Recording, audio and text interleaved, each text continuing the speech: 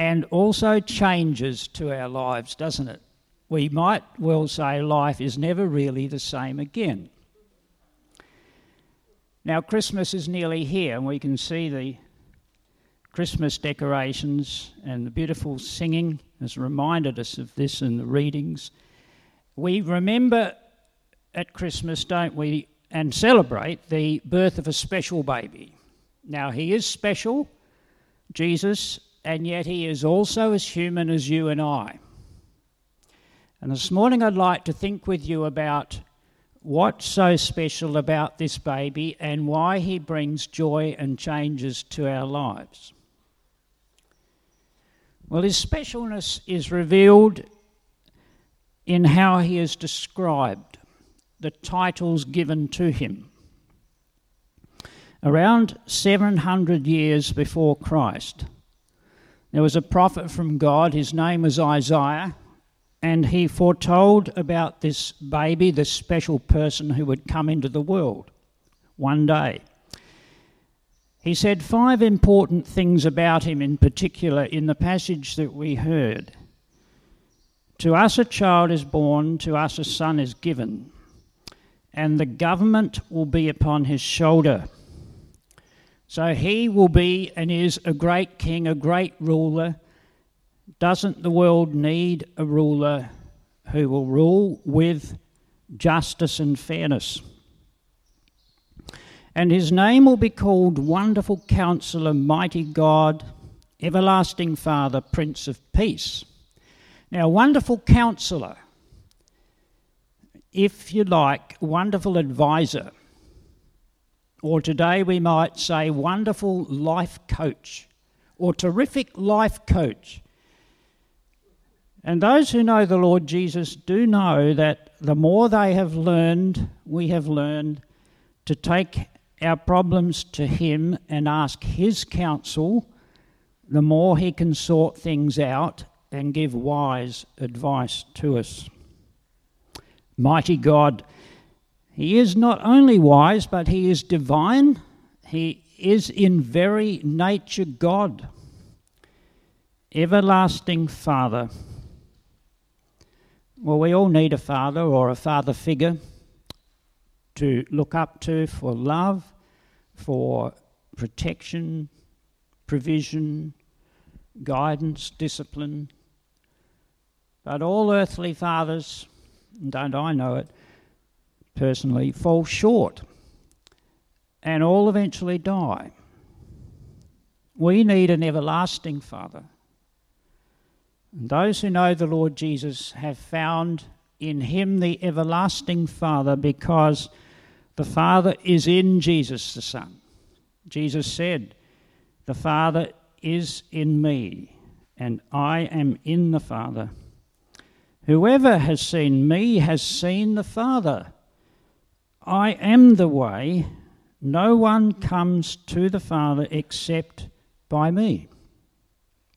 And Prince of Peace. And those who know the Lord Jesus have found a harmony and peace beginning to occur in their relationships, and indeed within themselves. Through faith in Jesus, we have peace with God, and that is the foundational peace that is so essential. And what a blessing to have this peace with God.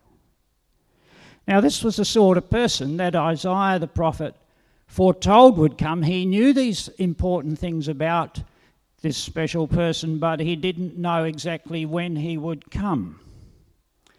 And then in the fullness of time, there was a young woman called Mary, or in Hebrew Miriam, and she was told by an angel sent by God that she would give birth to a baby boy and was to give him the name Jesus. He will be great and will be called the Son of the Most High, the angel told Mary. And the Lord God will give him the throne of his father David, and he will reign over the house of Jacob forever. His kingdom will never end.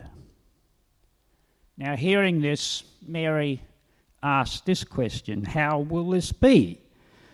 since I am a virgin?" The angel answered, "The Holy Spirit will come upon you, and the power of the Most High will overshadow you, so the Holy One to be born will be called the Son of God." And so Jesus had a human mother and a divine father. He would be Son of Mary and Son of God, equally divine and human, fully both. It's interesting and sad that over the centuries of church history, most heresies have denied one or the other of those facts, or both. Well, there was one heresy called Docetism, according to which it was believed that Jesus was fully divine, but not fully human, only appearing to be a human. The word Docetism means a mask, or appearing to be something you are not. At the opposite end, there was another Christian heresy whose adherents believed that he was fully human, but never fully divine.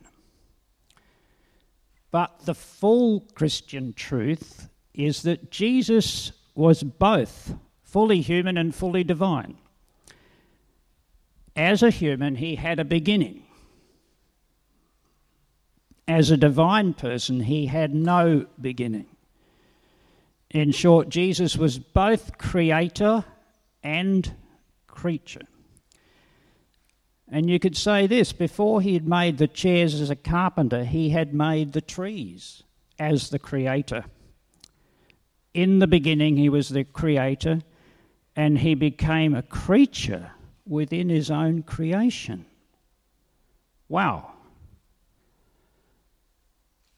If you deny either of those two truths, you miss the essential truth about our Lord Jesus Christ. If we once lose the faith that Jesus is fully God and fully man, something will go terribly wrong with our faith. He was equal with God, and he chose to be a man. John, in the opening sentences of his gospel, calls the Son of God, Jesus, the Word. And this is what he says: "In the beginning was the Word, and the Word was with God, and the Word was God. And the Word became flesh and dwelt among us, full of grace and truth. We have beheld his glory, glory as of the only Son from the Father."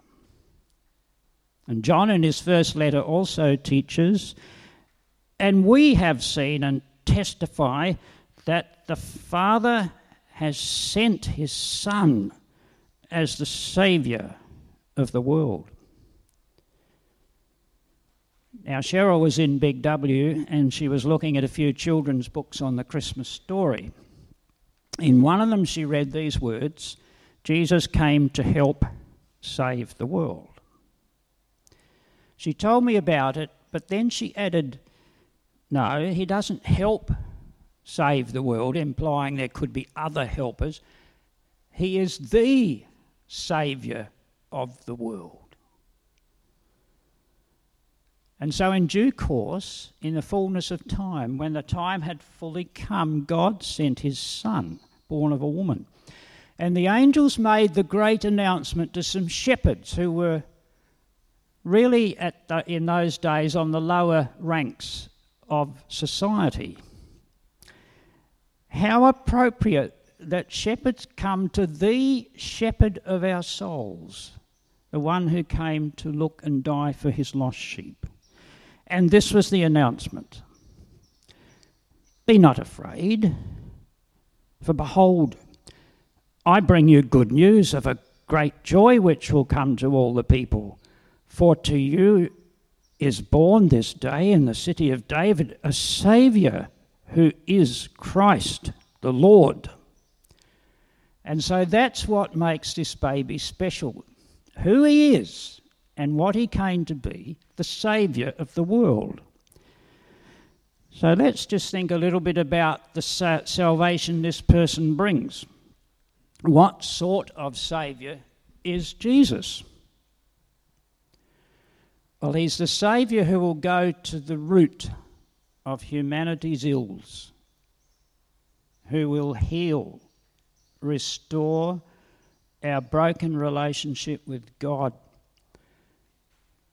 And until that's mended, life will never be what it could be and should be, because we are here to know God and his love and to love and obey God. And it will take no less than God himself to get us out of the mess that we've got ourselves into.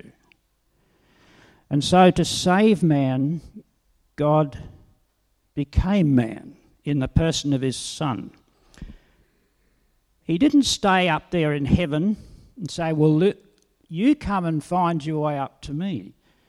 But he came right down to where we are, in fact, in our skin even, and said, I am the way, come to the Father by me. But to heal, restore, reconcile this broken relationship with God the Father, more was needed than the cradle. The cross was needed. The Son of God also needed to die for our sins, our wrongs, our rebellion, our alienation from God, so that we can be forgiven and declared right by God. And God acted to save us in this way, not because of any good things we may have done, but because of his mercy. And mercy is to get what we don't deserve, and so the cradle led to the cross. God is rich in mercy and great in love. Now today there are people who are very concerned about purifying the planet from pollution and carbon emissions. But what can purify the people of the planet? Let me read Paul's teaching in the letter to Titus that we had heard read. Our great God and Saviour Jesus Christ gave himself for us to redeem us from all wickedness and to purify for himself a people that are his very own, eager to do what is good. Well, that's why Jesus went to the cross. Now, when we think of a saviour, we might think of someone who saves us from something and for something. For example, if I was swimming in Horseshoe Bay and I got into trouble and I began to sink, and if a lifesaver there saw me and jumped in and he swam out and he pulled me to shore, he would have saved me from drowning for living. What does Jesus save us from and for?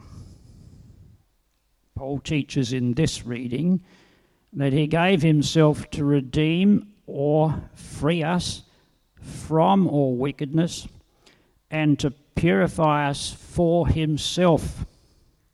Saved from sin for the Saviour. Purified from sin for a person, Jesus, to belong to him and are eager to do what is good. So good deeds, good actions, good life comes from our relationship with the Lord, from our faith in him as our Lord and Saviour. Now this from and this for of our salvation is also brought out in the beginning of this Titus passage. Let me reread it. For the grace of God that brings salvation has appeared to all people. It teaches us to say no to ungodliness and worldly passions, and to live self-controlled, upright, and godly lives in this world. The grace of God has appeared in Jesus.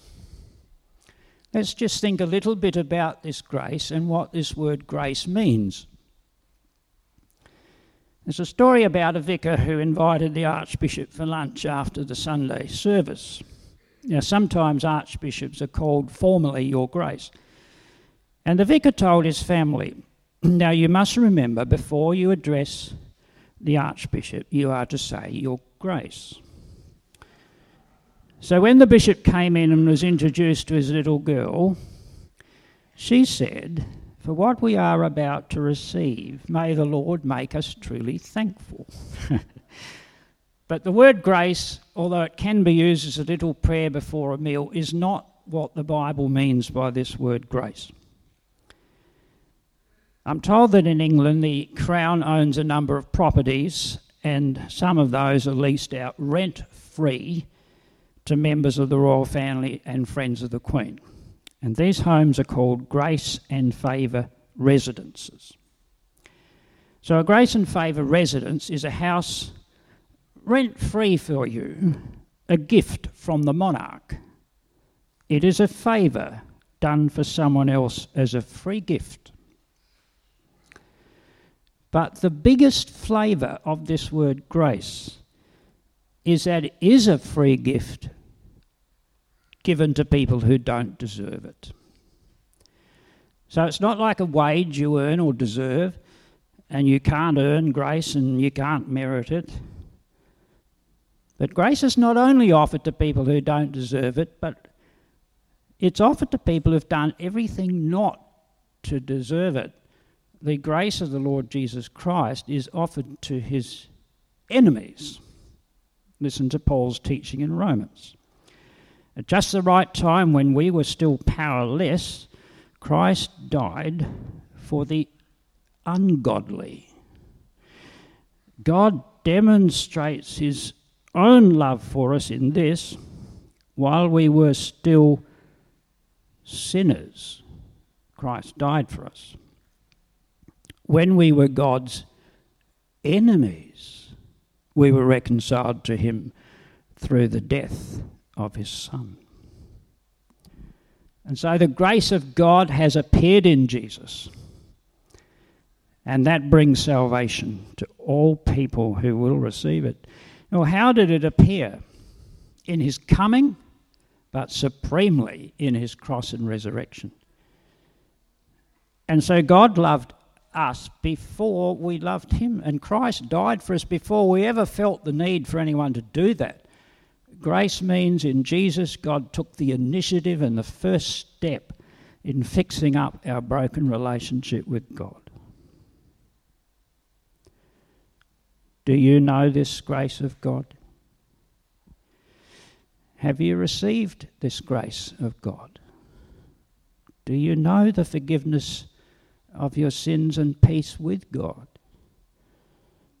If you don't, I appeal to you in the name of Jesus to take the Lord Jesus as your Saviour. Now, this grace of God that has appeared in Jesus for our salvation teaches us, or trains us is another version, says Paul, to say no, or to renounce one lifestyle and yes to another. Negatively, to say no to ungodliness and worldly passions, or if you like, godless living and sinful pleasures. But positively, grace trains us to seek three things: to live self-controlled, upright, and godly lives. Well, here's a three-dimensional life. Towards ourselves, self-control; towards others, uprightness; and towards God, godliness. And the grace of God in Jesus for our salvation trains us in this way. Friends, could we each ask ourselves, is the grace of God having this effect in my life? There is an appeal in Paul's second letter to the Corinthians. As God's fellow workers, we urge you not to receive God's grace in vain. In other words, as God's partners, we beg you not to accept this marvellous gift of God's kindness and then ignore it. Yes, the birth of this baby Jesus, this person, gives us the joy of salvation and brings changes to our lives. Now, this reading from Titus also mentions another coming of Jesus. We call it the second coming. So let's spend a little time thinking about this as well. For the grace of God that brings salvation has appeared to all people. It teaches us to say no to ungodliness and worldly passions and to live self-controlled, upright and godly lives in this present age, while we wait for the blessed hope, the glorious appearing of our great God and Saviour Jesus Christ, or awaiting our blessed hope, the appearing of the glory of our great God and Saviour Jesus Christ. Well, as Christian believers, we live in between the two comings of Jesus, don't we? However, in this reading, the word coming isn't used, but the word appearing is used. We live between the two appearings. The grace of God has appeared. The glory of Christ is going to appear. We look back to one and we look forward to the other. And as we go about our daily lives from Sunday to Saturday, these two thoughts can help keep us on the straight and narrow path. The grace that has already appeared and the glory that is going to appear.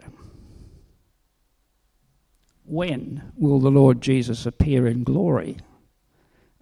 The short answer is we don't know. It is the Father's secret. He told his disciples. But of that day, not an hour, no one knows, not even the angels of heaven, nor the Son, but the Father only. Again, Jesus told them, watch therefore, for you do not know on what day your Lord is coming. You also must be ready, for the Son of Man is coming at an hour you do not expect. But what if we are to say to ourselves, well, the Lord's pretty slow in coming, isn't he? Let me read something Peter teaches in his second letter. But do not ignore this one fact, beloved, that with the Lord, one day is as 1,000 years, and 1,000 years as one day. The Lord is not slow about his promise, as some count slowness, but is forbearing toward you, not wishing that any should perish, but that all should reach repentance. And so time is different to God. To God, who's always been there, 1,000 years is really just like from breakfast to supper time. And 2,000 years is really only like a weekend to him. And there is a particular reason why God is delaying the return of his Son. And the reason is he wants more people in his family. He wants more people to repent and believe in his Son Jesus and accept this salvation. He doesn't want any to perish. So every day, really, is another opportunity to repent. If the coming of the Lord Jesus seems slow to you and me, consider it like this. It is his mercy. Why is Jesus coming again? Or what's going to happen when he comes, when he appears? Well, it's a very big subject, isn't it? But I'd just like to simply try and put three things across this morning. He will appear to complete, to condemn, and to conquer.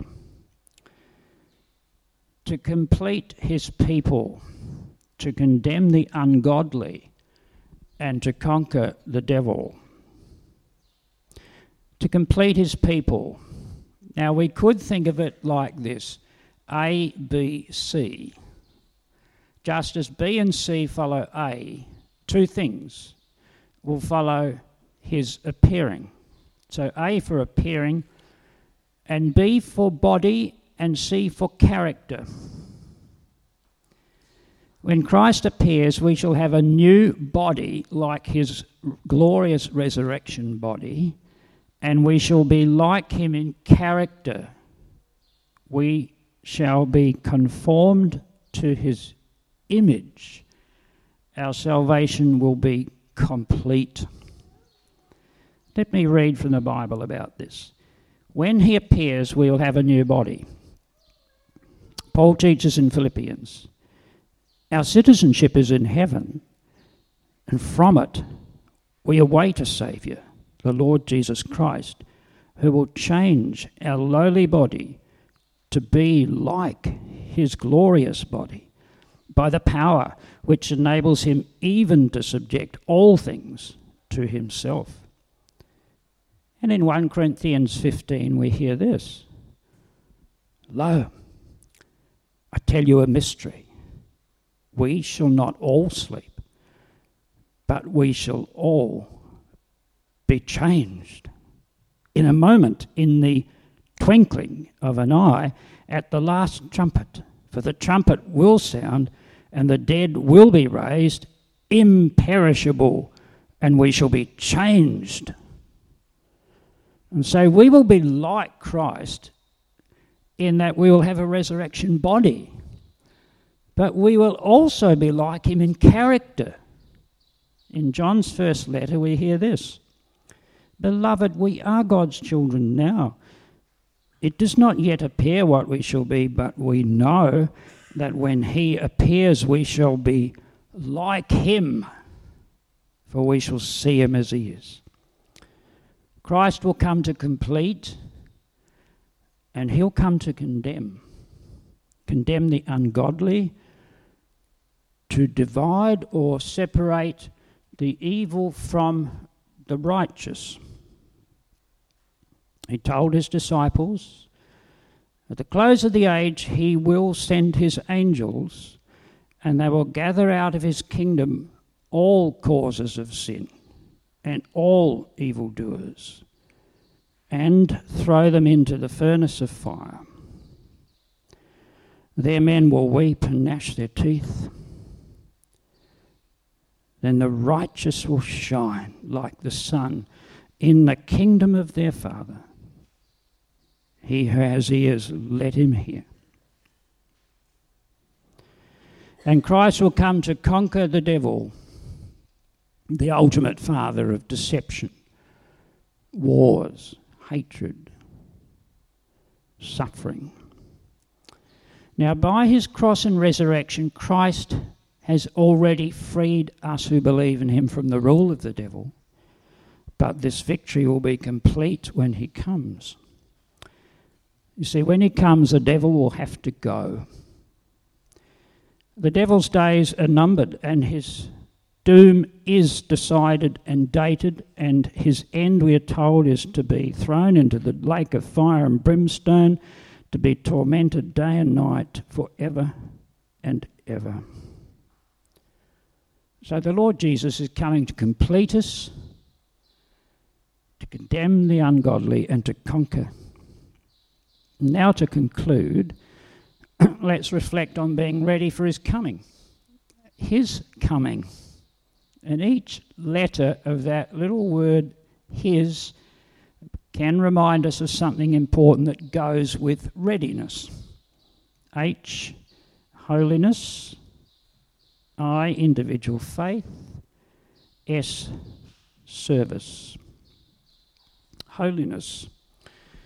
Well, John in his first letter says, we've just heard the words, when Christ appears we shall be like him. But he does add these words, and all who have this eager expectation will keep themselves pure just as he is pure, or will purify themselves just as he is pure. If you are expecting to see Christ and to be like him, you and I will start getting ready now, if we really expect this. You and I will get busy on getting rid of any pollution in our lives and character now. Now, Peter in his second letter to Christians says much the same thing. He teaches the coming of the Lord and the new heavens and earth that God has promised. It will be a world filled with only righteousness, God's righteousness. And he says, in view of this, what holy and godly lives you should live, looking forward to the day of God and hurrying it along. Again, he says to Christians, therefore, beloved, since you wait for these, be zealous to be found by him, without spot or blemish, and at peace.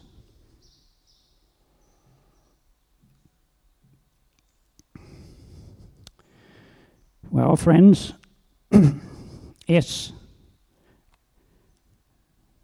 I for individual faith, and then S for service. That will finish us off. Jesus told his disciples about 10 bridesmaids who went to meet the bridegroom. Now 5 were wise, but 5 were foolish, and we're told when the foolish took their lamps, they took no oil with them, but the wise took flasks of oil with their lamps. At midnight, the bridegroom came, and the foolish said to the wise, give us some of your oil, for our lamps are going out. The wise replied, perhaps there will not be enough for us and for you. Go rather to the dealers and buy for yourselves. And while they went to buy, the bridegroom came, and those who were ready went in with him to the marriage feast, and the door was shut. Afterward, the other maidens came also, saying, Lord, Lord, open to us. But he replied, truly, I say to you, I do not know you. Watch, therefore, for you know neither the day nor the hour. Look, friends, faith, faithfulness, spiritual preparation, readiness cannot be bought or borrowed at the last minute. A faith relationship with the Lord Jesus needs to be one's own. And S for service. Jesus told another parable to his disciples about his coming again, and he said, look, in this parable, this is how I want you to get ready. A man going on a journey called his servants and entrusted to them his property, to each according to his ability. When he returned, he commended some. Well done, good and faithful servant. You have been faithful over a little. I will set you over much. Enter into the joy of your master. But the one who had done nothing with what his master had entrusted to him heard him say, cast the worthless servant into the outer darkness. There men will weep and gnash their teeth. Friends, the returning Lord looks to reward those who are faithful and fruitful in his service, those who give him some return on his investment in them. He will be pleased to promote them and share his joy with them. And the quality of service is also important to the Lord, not just the quantity. Paul teaches in Corinthians, anyone who builds on that foundation, Jesus, may use a variety of materials, gold, silver, jewels, wood, hay, or straw. But on the judgment day, Fire will reveal what kind of work each builder has done. The fire will test the quality of each person's work. It has been said, it is not always the busiest who produce the best results. And the Lord is more interested in how we do the job we have than with what job we have, more concerned about character than career. He looks for dependability, not just ability. Faithfulness, faithful service to the Lord Jesus includes our church and gospel service, but it is not limited to that. We can serve the Lord in our families. For some people, that is the main way they are serving the Lord, or caring for their husband or wife or children, or someone who needs their help in an ongoing way. We can serve our Lord in our daily work, and for some people that's the main way they're using their time. Or in the community, and there are plenty of volunteers and those who are serving in that way. But in short, it's where and how the Lord calls us to serve him, and that's a very personal thing. I guess we've all heard, or most of us have heard, of Lord Shaftesbury. Apparently he worked very hard to relieve the social conditions of his day in England, the suffering that came with the Industrial Revolution in the 19th century. He did it primarily through legislation, but many other means. Now, he was a Christian man, and behind his public efforts lay a constant expectation of Christ's return. Apparently, he wrote on the top of every letter he wrote, "Even so come, Lord Jesus." That's a prayer to be found on the last page of the Bible. So friends, could we ask ourselves, am I ready for the glorious appearing of the Lord Jesus Christ? It's not really a matter of saying, well, I was last year. Or, look, 5 years ago I think I was. Certainly when I was converted I was. But what about now? How up to date is my relationship with the Lord Jesus Christ? Let's listen to the appeal given to Christians in John's first letter. "And now, dear children, abide in him, so that when he appears we may have confidence and not shrink from him in shame at his coming." Abide in him. In other words, continue in him. Stay with Christ. Remain with him every day of your life. Maintain the spiritual fire. Don't give up. Don't lose our first love. Keep our glow for the Lord. And brothers and sisters, in the very last chapter of the Bible, the Lord Jesus says something 3 times. You can guess what it is. "Behold, I'm coming soon. Behold, I am coming soon. Surely I am coming soon." How do each of us respond to that? Is it, "Amen, come Lord Jesus"? Let me end with a little illustration. When a scheduled jet comes from somewhere, say overseas to Adelaide, the controller knows all the details of the flight pattern. He knows exactly when it departed, where it will be at various stages of the flight, and when it will arrive. On the other hand, a young lady whose fiancé is on the flight knows only the approximate time of arrival, but she's still joyful at the anticipation of his coming. And someone has said, "I'd rather know very little about the Lord's coming and have a heart full of joyful anticipation than know many of the details about his return and be indifferent." The important issue is a joyful heart that is waiting in hope. Let us pray that nothing may hinder us from receiving Christ with joy. God of power and mercy, open our hearts in welcome. Remove the things that hinder us from receiving Christ with joy, so that we may share his wisdom and become one with him when he comes in glory. For he lives and reigns with you in the Holy Spirit, one God, forever and ever. Amen.